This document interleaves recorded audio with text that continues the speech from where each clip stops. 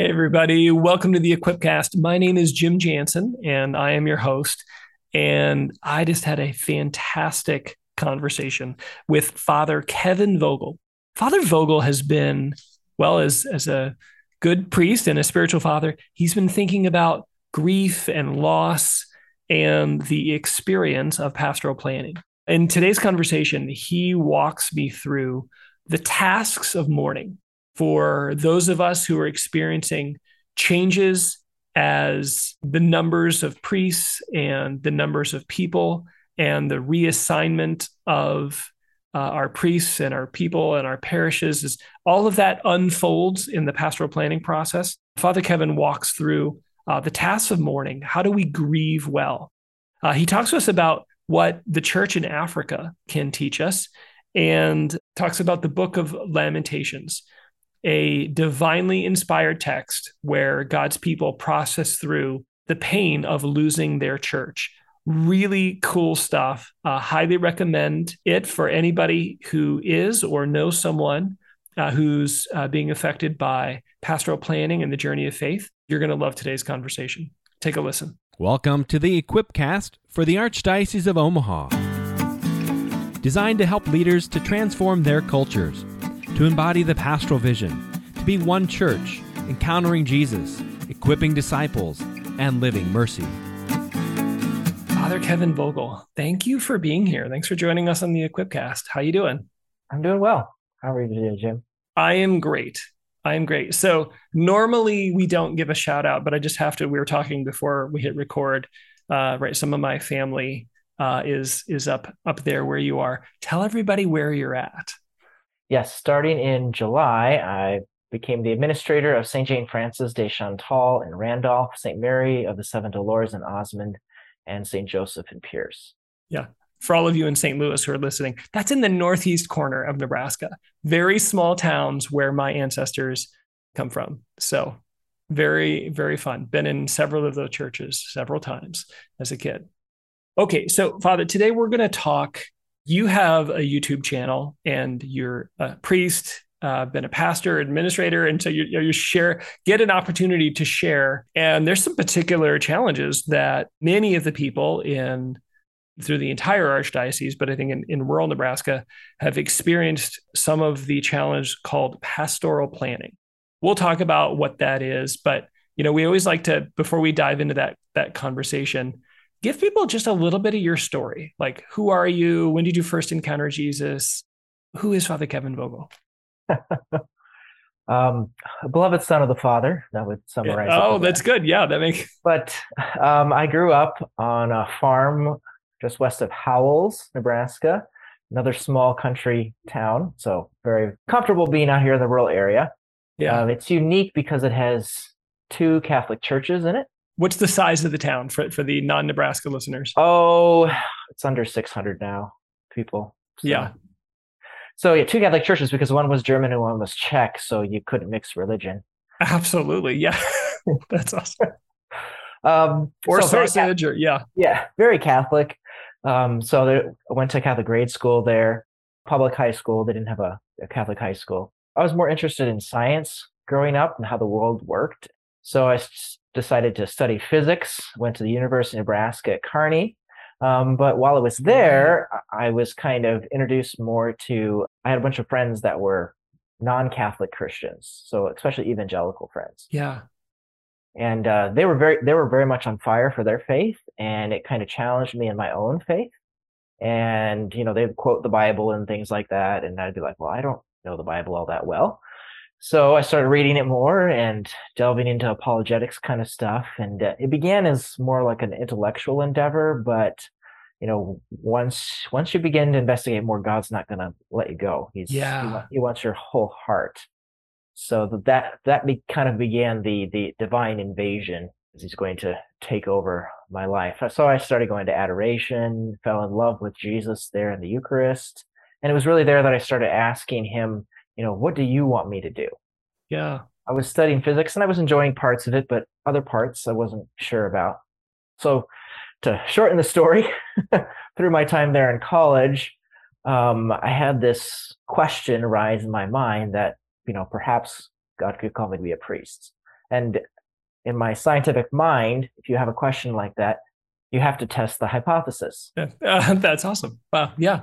So my working hypothesis was I'm not called to be a priest because there were various things like how could God want me to do that? Yeah. So then I went to the seminary to find out.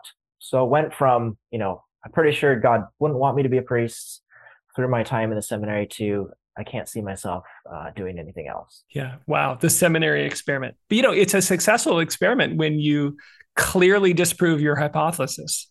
Yes. I was seeking to prove something else. Yeah, thoroughly. And how long have you been ordained now? 11 years. Okay. Yeah. So we're going to say thoroughly disproved hypothesis. Mm-hmm, mm-hmm. In fact, it's kind of neat. This past weekend, I was traveling and did a wedding for a cousin of mine who actually was one of my servers at my first mass. Wow, that's awesome. Okay, so let's dive into our conversation here. But I feel the need for some disclaimers, right? So as we talk about pastoral planning, and I'll take a shot at the definition here, Father, then you clean it up. But pastoral planning is just right. It's the planning that goes on where the church, as a wider community, usually under a bishop, can say, how can we best fulfill the mission entrusted to us and care for the souls entrusted to us, which often begins with key resources like parishes and priests and the number of mass-going Catholics, but really is about the salvation of all the souls in a given area. And that sometimes means we need to build a new church here. And sometimes it means, oh gosh, the people have moved and we need to stop saying mass in this location. But it's just the planning of how will we allocate the resources we have, material, personal, spiritual. How are we going to allocate those resources to best fulfill the mission the Lord has entrusted to us? How was that? Do you want to fix anything there? Yeah, that's very good. One thing I also mentioned too, sometimes people is that, this will entail kind of practical structural changes, as you mentioned. Mm-hmm. But it's for the purpose of interior spiritual conversion, right? Say more about that. I love that. Yeah, because this whole process, like you're saying, salvation of souls, in order for our souls to be saved by Jesus Christ, we have to be conformed to him. We have to go through conversion. We have to be transformed and changed. So we have to be pastored, led a certain direction. Yeah. And so we're planning for a future that's supposed to pastor us to heaven. Yeah, that's awesome. But you're hinting it's not just about the conversion isn't just conversion for all those non-church, non-Catholic souls, whatever. It's this is conversion for us, those of us who would say Jesus is Lord and just don't always act like it. Say a little bit more about that, because I think that the church uses the term pastoral conversion, which I think can be a little bit of an enigma to people. What do you mean? I'm already a Christian. Yeah, there's just certain things that there's always things we cling to. With regard to our parishes, we cling to the ways that things have been done in the past. Mm-hmm. There's this kind of attitude sometimes that we don't even realize that we're of self-preservation. We have only one vision of the way that things can be for the future, the way that we've always experienced it. And it doesn't necessarily have to end that way. And that's, I think, with the big goal for us to become missional communities is that kind of conversion of the way that we see ourselves, because most of us, we're kind of used to experiencing church as, we come together and we celebrate mass and we have our various parish dinners, etc. Right. And really to go through a conversion and be well, no, we have to go out. We have to go find people and be able to be more comfortable in finding those occasions of how to talk about Jesus and to bring people back. When at the end of Mass, we're sent forth to go do this. Yes. But I think you're getting to, there's a couple of things that make pastoral planning hard. One is oftentimes there's been a demographic shift or a change, mechanized farming, whatever, but there's been things that make it so that the things that we are clinging to can no longer be sustained. And then deeper than that, the things that we didn't even recognize that were really always a part of our calling, we need to begin to do either anew or with a different approach, a different methodology. Okay, so a couple of disclaimers. Number one, right, pastoral planning is hard. We're not going to try and answer any specific questions for specific parishes. And I mean, anybody who knows you, and hopefully people who know me, like, we have no desire to minimize how challenging this can be for communities. And so if we have a little fun here and we laugh, we're not trying to minimize how difficult it is. Really what we're trying to do is we're trying to help show a way through it for people. So, Father, just to get us started here, talk about, like, what does pastoral planning practically mean for ordinary people in parishes? Yeah, some of what I was saying is that instead of just doing things the way that we were used to doing, or seeing the ourselves as, maybe one parish versus another, but instead seeing us all together on that same goal. Mm-hmm. It's not so much important as to which people are at which specific parish or church, but that all are being drawn in and encountering Jesus. So yeah, it is kind of, it's first an internal change prior to the external change of the various structures. Though what people will see most readily are some of those structural changes. Can you give some examples? Like, what are some of those structural changes? Yes, we've already been experiencing them for the past number of years. So, for example, there was a point in time in which many parishes each had their own individual priest. Some of even the rural parishes even had two priests. Now that no longer exists anymore. Now you've got one priest serving multiple parishes. So priests can simply not do the same thing that numerous other priests in the past were able to do. Right. Other things too is just that people are experiencing that there's not as many people in the pews, and this has been going on for a very long time. Mm-hmm. Like, for example, I had a daily mass the other day in which the daily mass goers were used to sitting in certain places at mass, but they all tended to be near the back of the church, which left the entire front of the church completely wide open. Perhaps at one point in time there were people sitting there.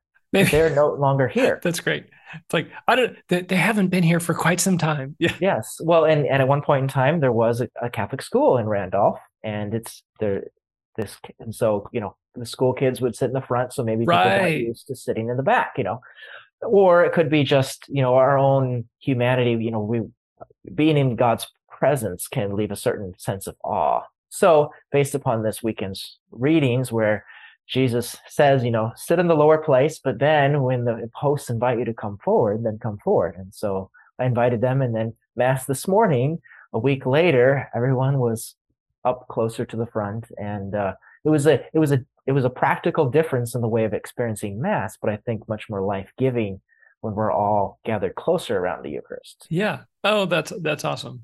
And you're like, hey, I'm inviting you. Oh, that's awesome.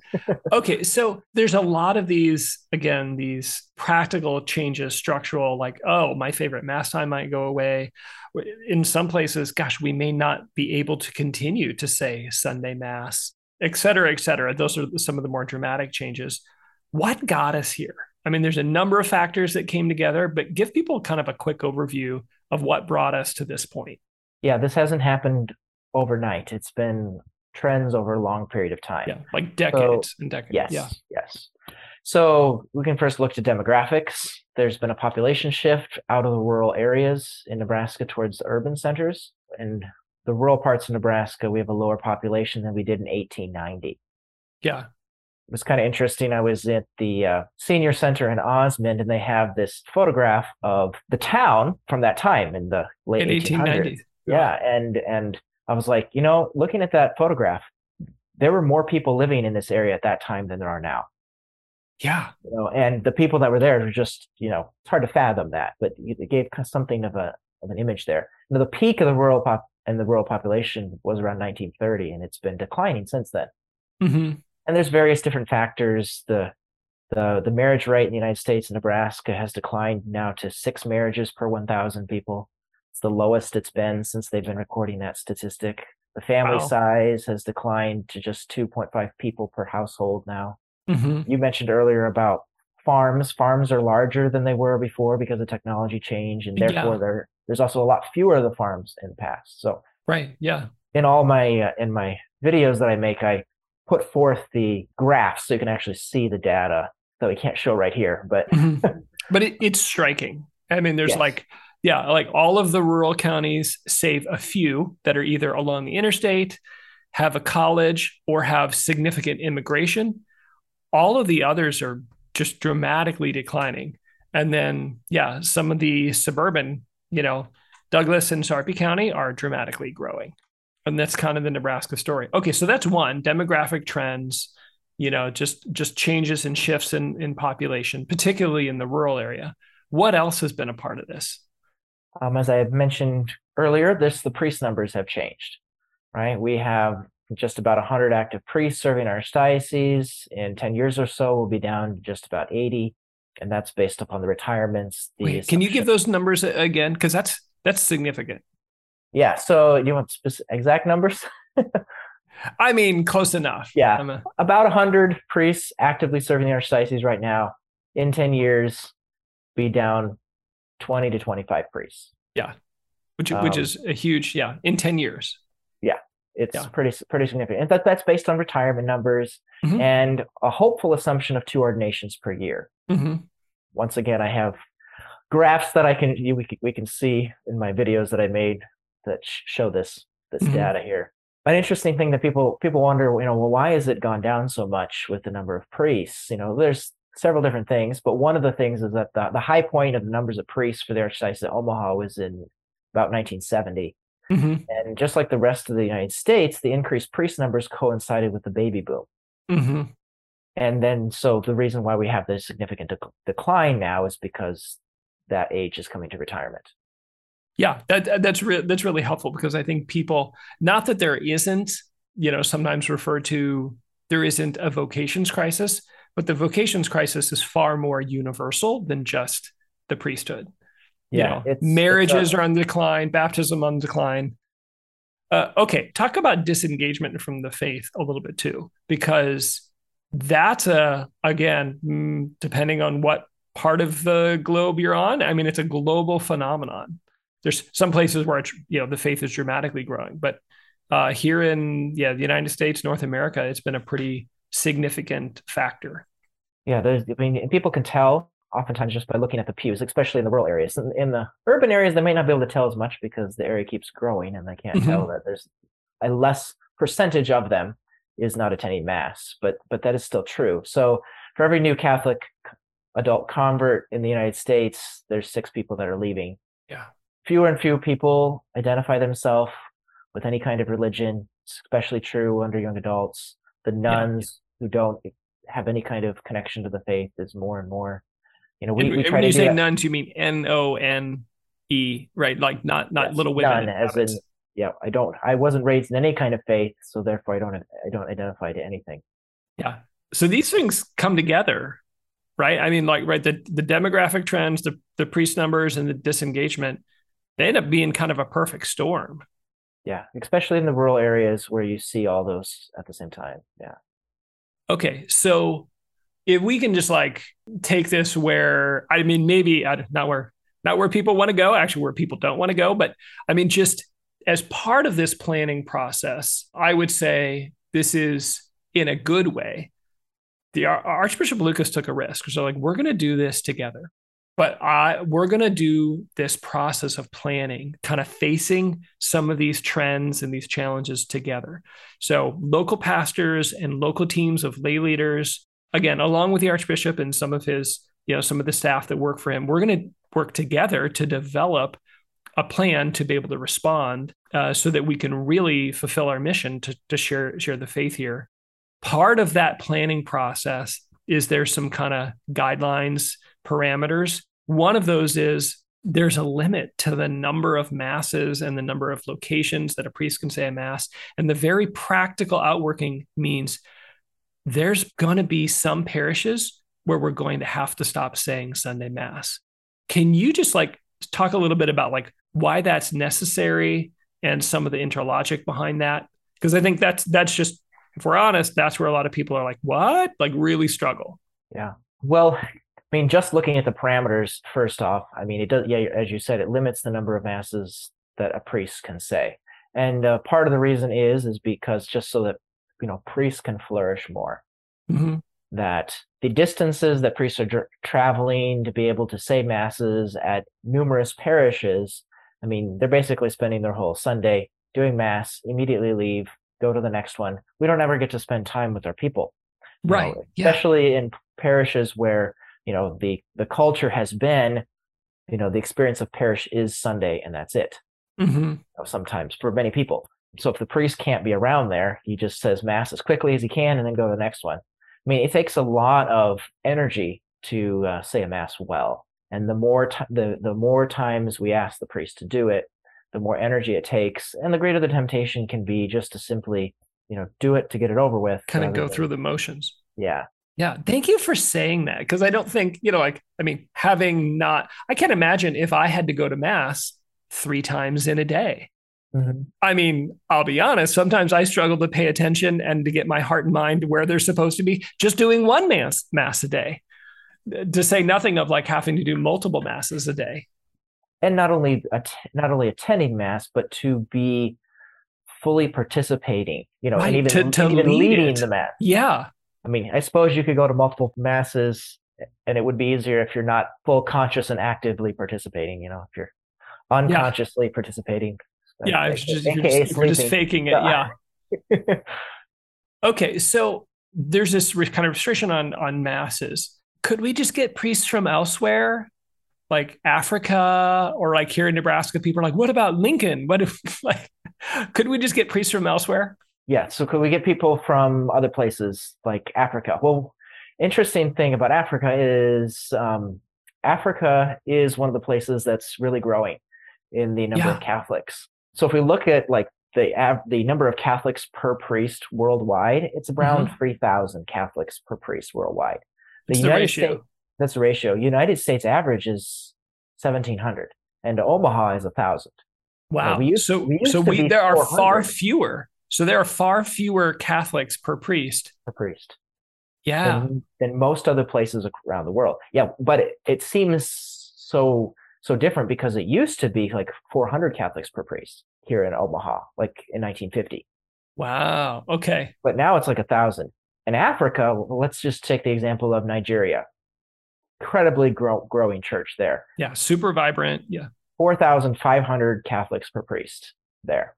Really, that's where we find the reverse missionary phenomenon in which clergy now from Africa and Asia are now coming over to here, where previously, we had sent missionaries there in previous centuries. But because it's growing so much, and the thing is that they have many fewer priests per Catholic.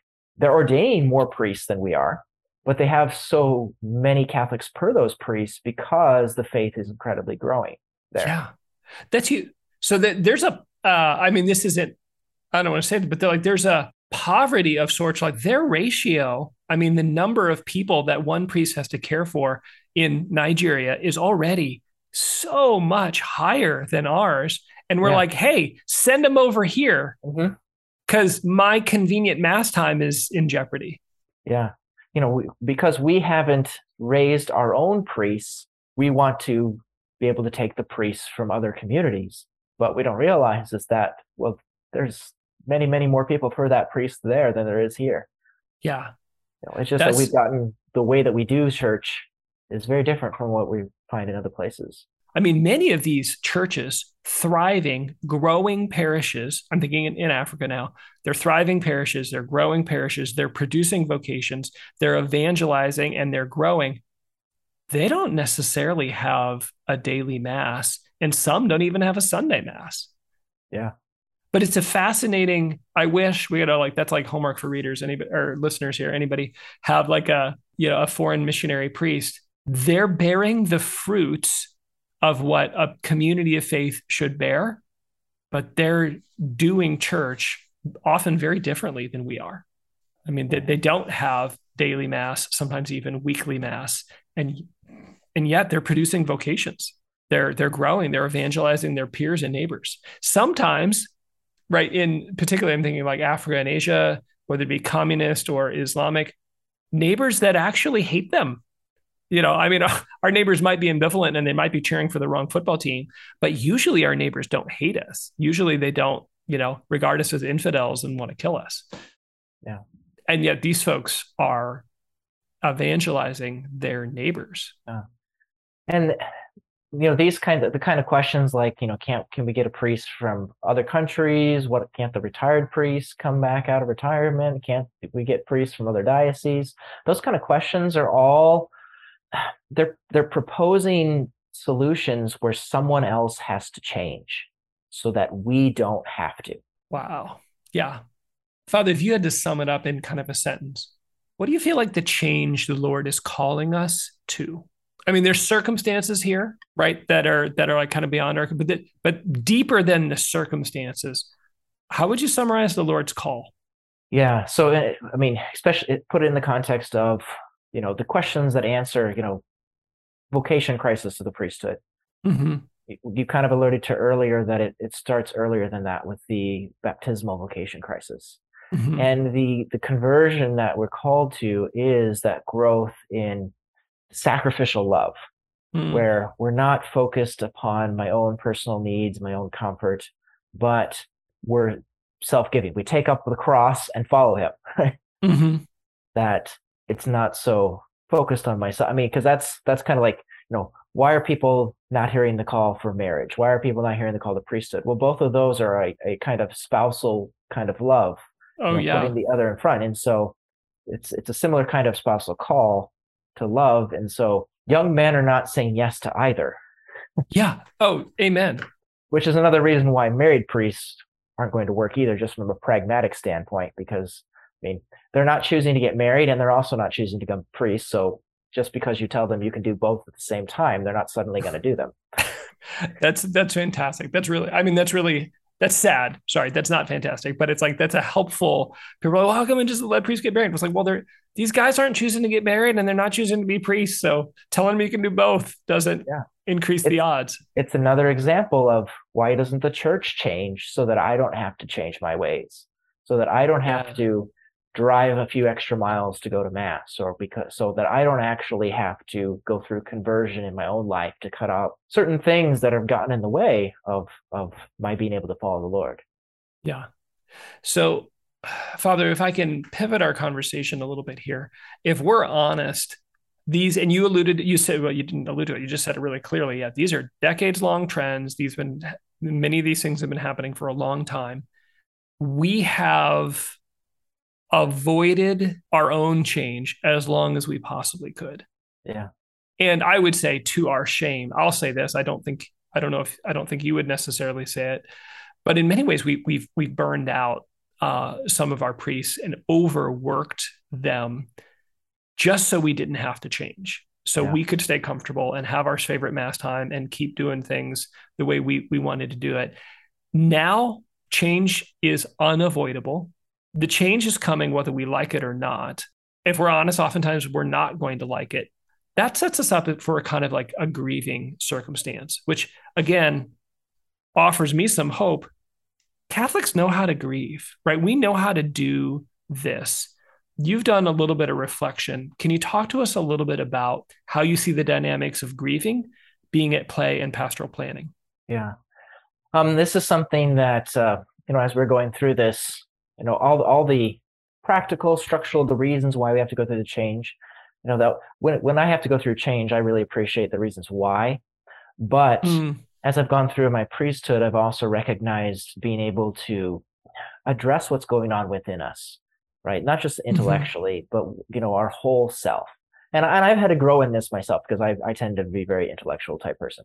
Yeah. I studied physics, right? The physicist, never totally went away. Yeah. There's not a lot of physics of emotions. No. Yeah. But it's a really important part of our life to recognize this. So grief and mourning loss, it doesn't just apply to the loss of a loved one when they die, but also to other kinds of losses in our life. And my first opportunity to really reflect upon this personally was when I was in the seminary. And it was suggested that in order for me to fully accept a celibate vocation to the priesthood, it would be very healthy to grieve the loss of the possibility of marriage, to grieve, to mourn the fact that I would never have a spouse, I would never have my own biological children. Wow. Rather than just avoid it, yeah, you were encouraged to say, hey, there's something beautiful here, and you're giving that up, and it's okay to grieve the loss.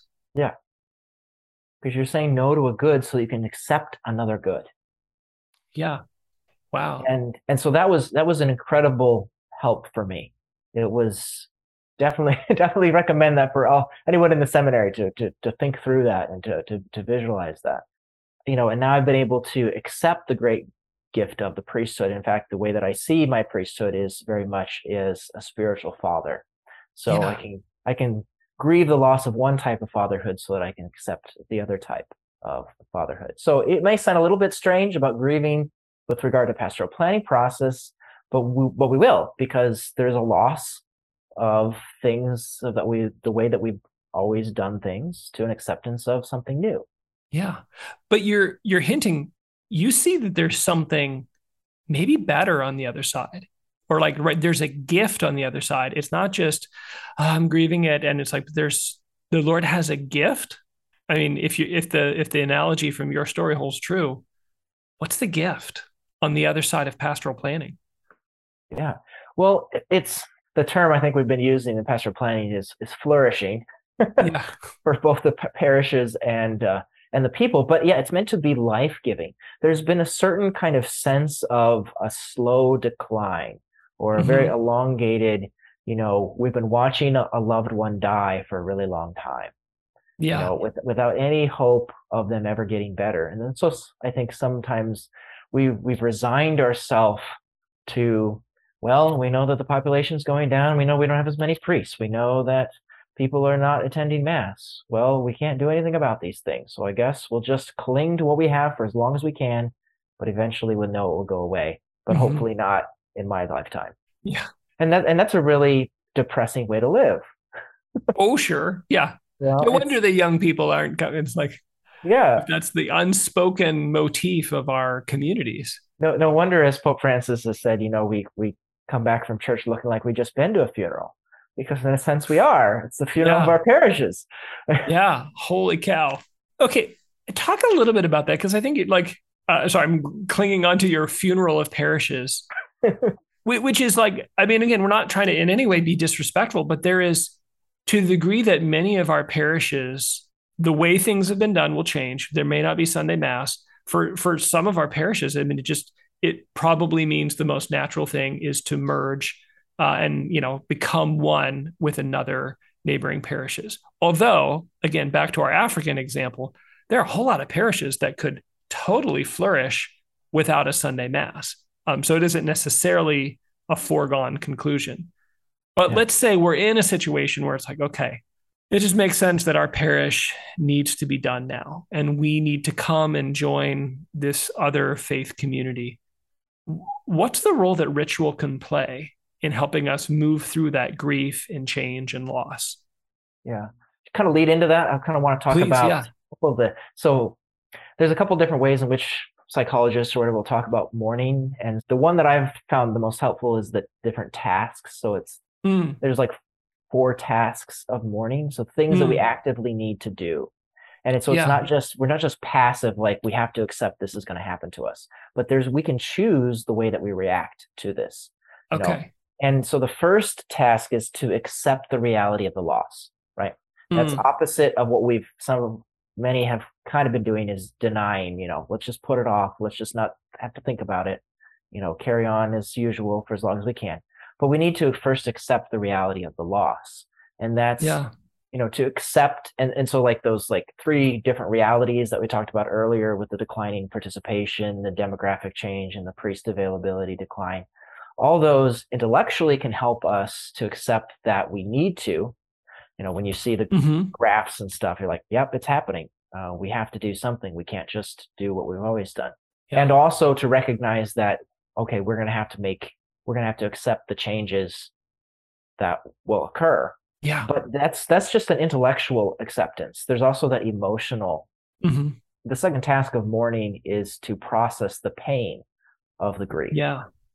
So, I mean, in any case, if you lose someone you love, or something that's been a big part of your life, like a parish, you can't go through that without experiencing some kind of level of pain, without Hmm. some kind of emotional reaction to it. And so it really is, I mean, when people go through the mourning and the sometimes pretty strong emotional responses express the great love and care they have for their communities, their parishes. Yeah. Like some of the most common emotional reactions to loss would be anger. Mm-hmm. You're frustrated, but I mean, why do they have to close our parish? Why can't we do things this way? How come that parish gets this and we don't get this? Mm-hmm. That kind of the resentment that can grow within there. Yeah. Sometimes it can be explosive, sometimes it can be kind of silent and passive aggressive. Sometimes we can direct it to, maybe the wrong persons. It's all the archbishop's fault. Mm-hmm. It's all the priest's fault. It's all the archdiocesan planning team's fault. The neighboring parish's fault. Yes. But, it's understandable because, I mean, this is something that is so important in one's life. Yeah. And it's pain. You're just Yeah. I processing mean, the you're pain. experiencing pain. Yeah. So I think, one of the things, when people express it to me, or maybe if someone who's listening, hears other people talking about that, is the first thing is just to acknowledge that that's what they're experiencing. I can see you're angry. I can see you're upset. Your parish must really mean a lot to you. Yeah. Oh, that's good. And you can ask about, what are the things that we're going to miss the most from the past reality? Of course, there might be things that we won't miss either. That's great. No, but I love that. I mean, I feel like you're coaching us to, like, when you run into someone who's mad, remember that they're in pain, and remember that they love something that is being lost. Yeah. Even if not everything they think they're losing, they're actually losing. They're not losing Jesus. It can lead us sometime to make irrational statements, or, like, I'm not going to donate to my parish if we don't have a mass. Kind of, it's like, well, that's kind of self-fulfilling then, that your parish would kind of close. Way to kill it, yeah. But it's good. It's better in a sense that they express what's going on, because it's not healthy for us to keep all that in. Mm-hmm. So anger can be one thing. Guilt can come as well. Guilt is a healthy experience, to feel guilty about things we've actually done wrong and we need to be forgiven for, because it prompts us to seek out forgiveness, especially in reconciliation. Yeah. But sometimes, I mean, and healthy guilt is it can be painful. Just like physical pain points out there's something wrong in our body, guilt is supposed to point out there's something wrong in our soul. Right. Meant to be painful. But sometimes in this, we have to figure out what's the real and what's the false guilt. Someone might feel guilty about, well, I didn't pass my faith on well enough to my children.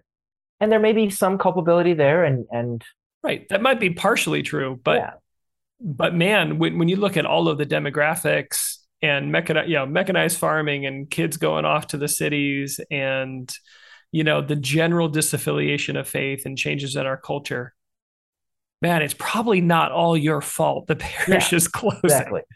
Yeah. Oh, that's good.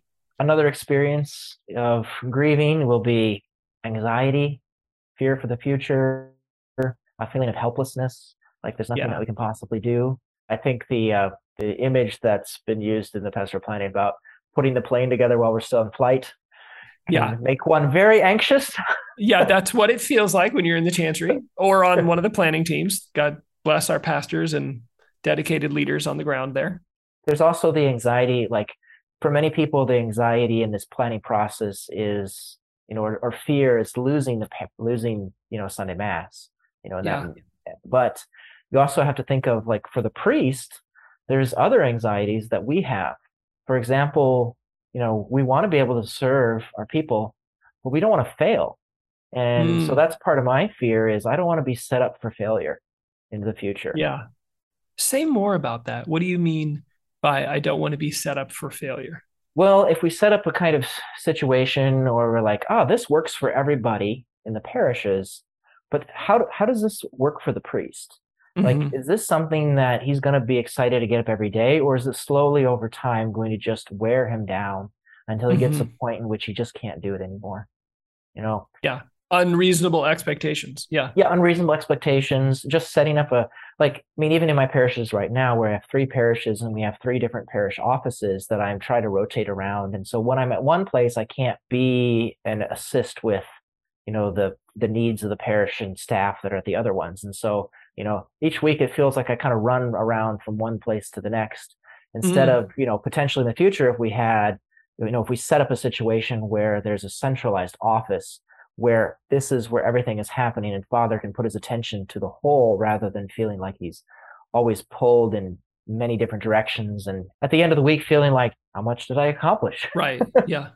Which is that's one of the priorities, one of like the centralization of that, so that we're no longer running our priest racket, moving from office to office to office. And yeah.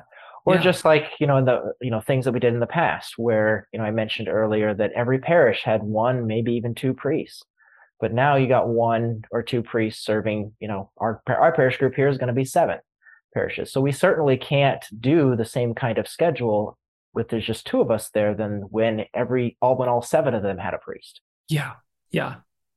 Okay. So part of this mourning, I'm just realizing, like, we're talking about the tasks of mourning. There's like, okay, we got to accept the loss. We got to process the pain. What else do we have to do as we're in this mourning process? Yeah. So the third task then is to adjust to a world without the deceased. So this is going to be part of that personal conversion for us. So when someone dies, say your loved one dies, your world isn't the same. I mean, this is one of the most difficult things is that, everybody comes around the person to help be with them, for the funeral and everything. But then the day after, everybody goes back to life as normal, but it's not the same for that except person. for you. Yeah. But they're always the one who made the coffee in the morning. Yeah. And took out the trash. And we have to adjust to a world without things being the same as they were with our parishes. And they're on different levels. They're external ones. So, things like, things external to us. So, maybe it's the way in which you attend Mass, right? You can't attend Mass at that same time, or you can't sit in that pew in that church. So there's some external things. Maybe for parish groups, it's not assuming the priest is going to be doing everything, or be at every meeting, or lay leaders need to take greater responsibility of taking care of certain needs that the priest can no longer do. There's also internal changes. We have to adjust to our sense of self. When someone we love dies, like especially like a spouse, you feel like part of you died because literally because you became one in marriage. Yeah. So that the pain of the loss of a spouse is really real because in a sense you did partially die with them. But there's also a kind of comfort in that because as spouses you shared that. You even shared your spouse's death. It was not something that you did alone, but you did together. Wow, that's deep stuff. So that comes from C.S. Lewis. He reflects upon that with who lost his wife. So, but all this stuff is not. I don't come up with on my own.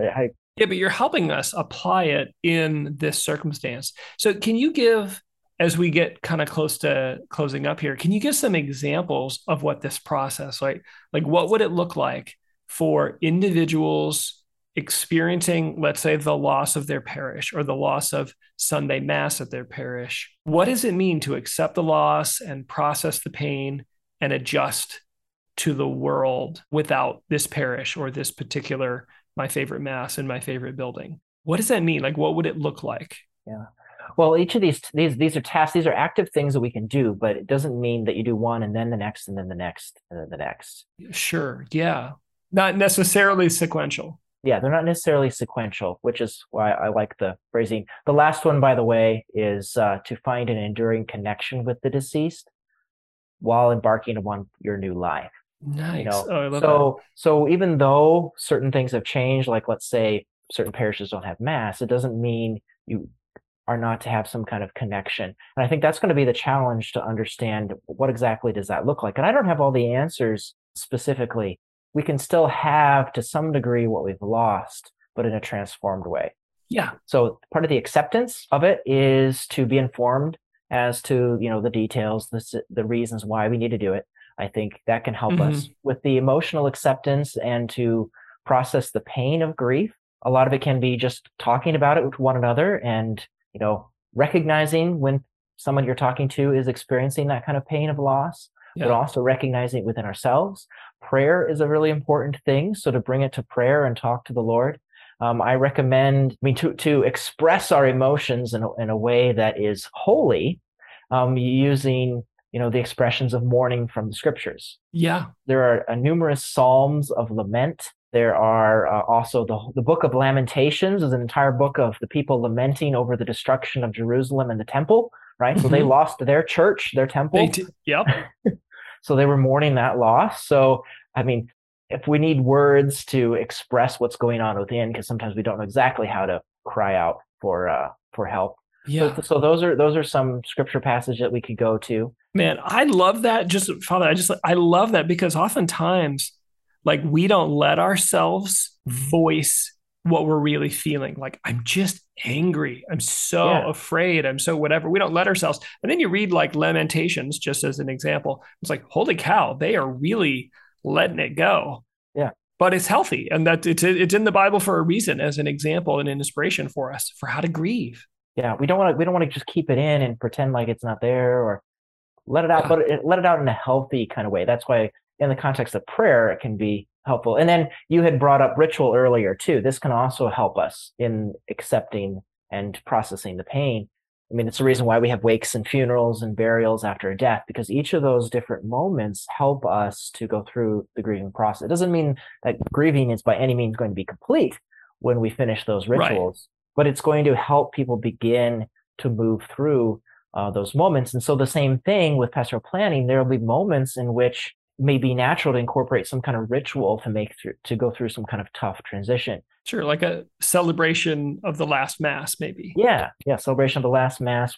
When one schedule changes to a new one, if a parish is completely, not going to have Mass in the future, or for example, like one of the things, the celebration of certain feast days, could there be special celebrations that will be continued to be held at, a certain place if those churches are going to be, if the buildings are going to continue to be kept up in the future. Sure. Enduring connection, right? Yeah, some kind of enduring connection in the future. One of the things that I enjoy doing on my day off is visiting cemeteries. So I get to reflect a lot. I mean, don't we all, Father? Don't we all?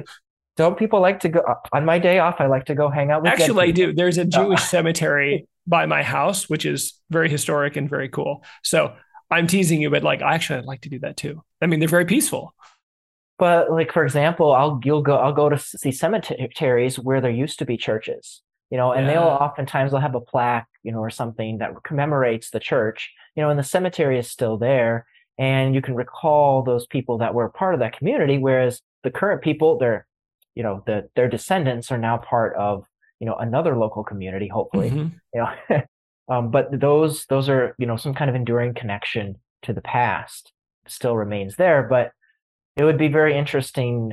I would like to see, to help people put it in perspective of how many Catholic churches in our archdiocese, that used to exist, don't exist at this point yet, even anymore. Oh, yeah. Do you have a read on that? Like how many? I don't know how many overall, but just like, so for example, in my area, up in the Randolph area, down the road in Belden, there was a Catholic church. I had no idea there was one there at one point in time until coming to this area. There was one in Carroll, Nebraska, which is a little bit south of that. Up in kind of in the middle of nowhere between Hardington and Newcastle, there is a little country cemetery with a monument there to St. Patrick's Church at Tara Hill. Wow. So there's at least 3 Catholic churches within my Future 7 parish grouping that aren't there anymore. Yeah. And there's others up in that area as well. So yeah, I don't know what the total number is, but there have been ones that are no longer communities because, of the changing demographics and other reasons. Yeah. That's not an abnormal or an unhealthy thing. Yeah. I mean, well, that's the thing too, is like even cemeteries point out that, ones that we love in the past, their earthly life ends. We remember them. We set up memorials for them in the cemeteries, but we can't cling to them being here on earth forever because we have a greater home.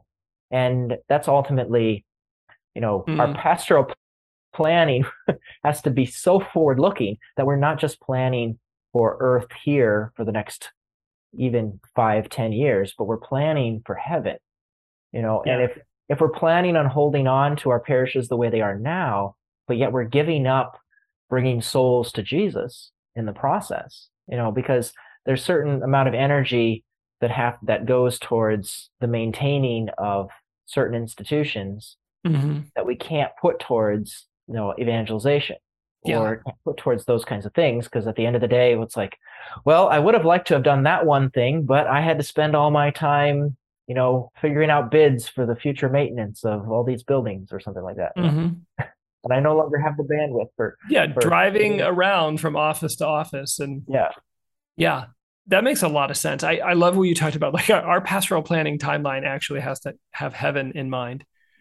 What are maybe as we close here, what are your hopes and dreams for the future of the church? Particularly, we've been talking about like in our rural communities. What are your hopes? Yeah, we grieve with great hope, as Paul says. Mm-hmm. So I look to we had a few weeks ago, we had the story of Abraham, who's our Mm-hmm. father in faith, who has to leave his home country and move out, and his journey of faith, right? So that's what Yeah, we're calling this our journey of faith. It doesn't mean that he didn't have doubts at different points. clearly he did when you read the story.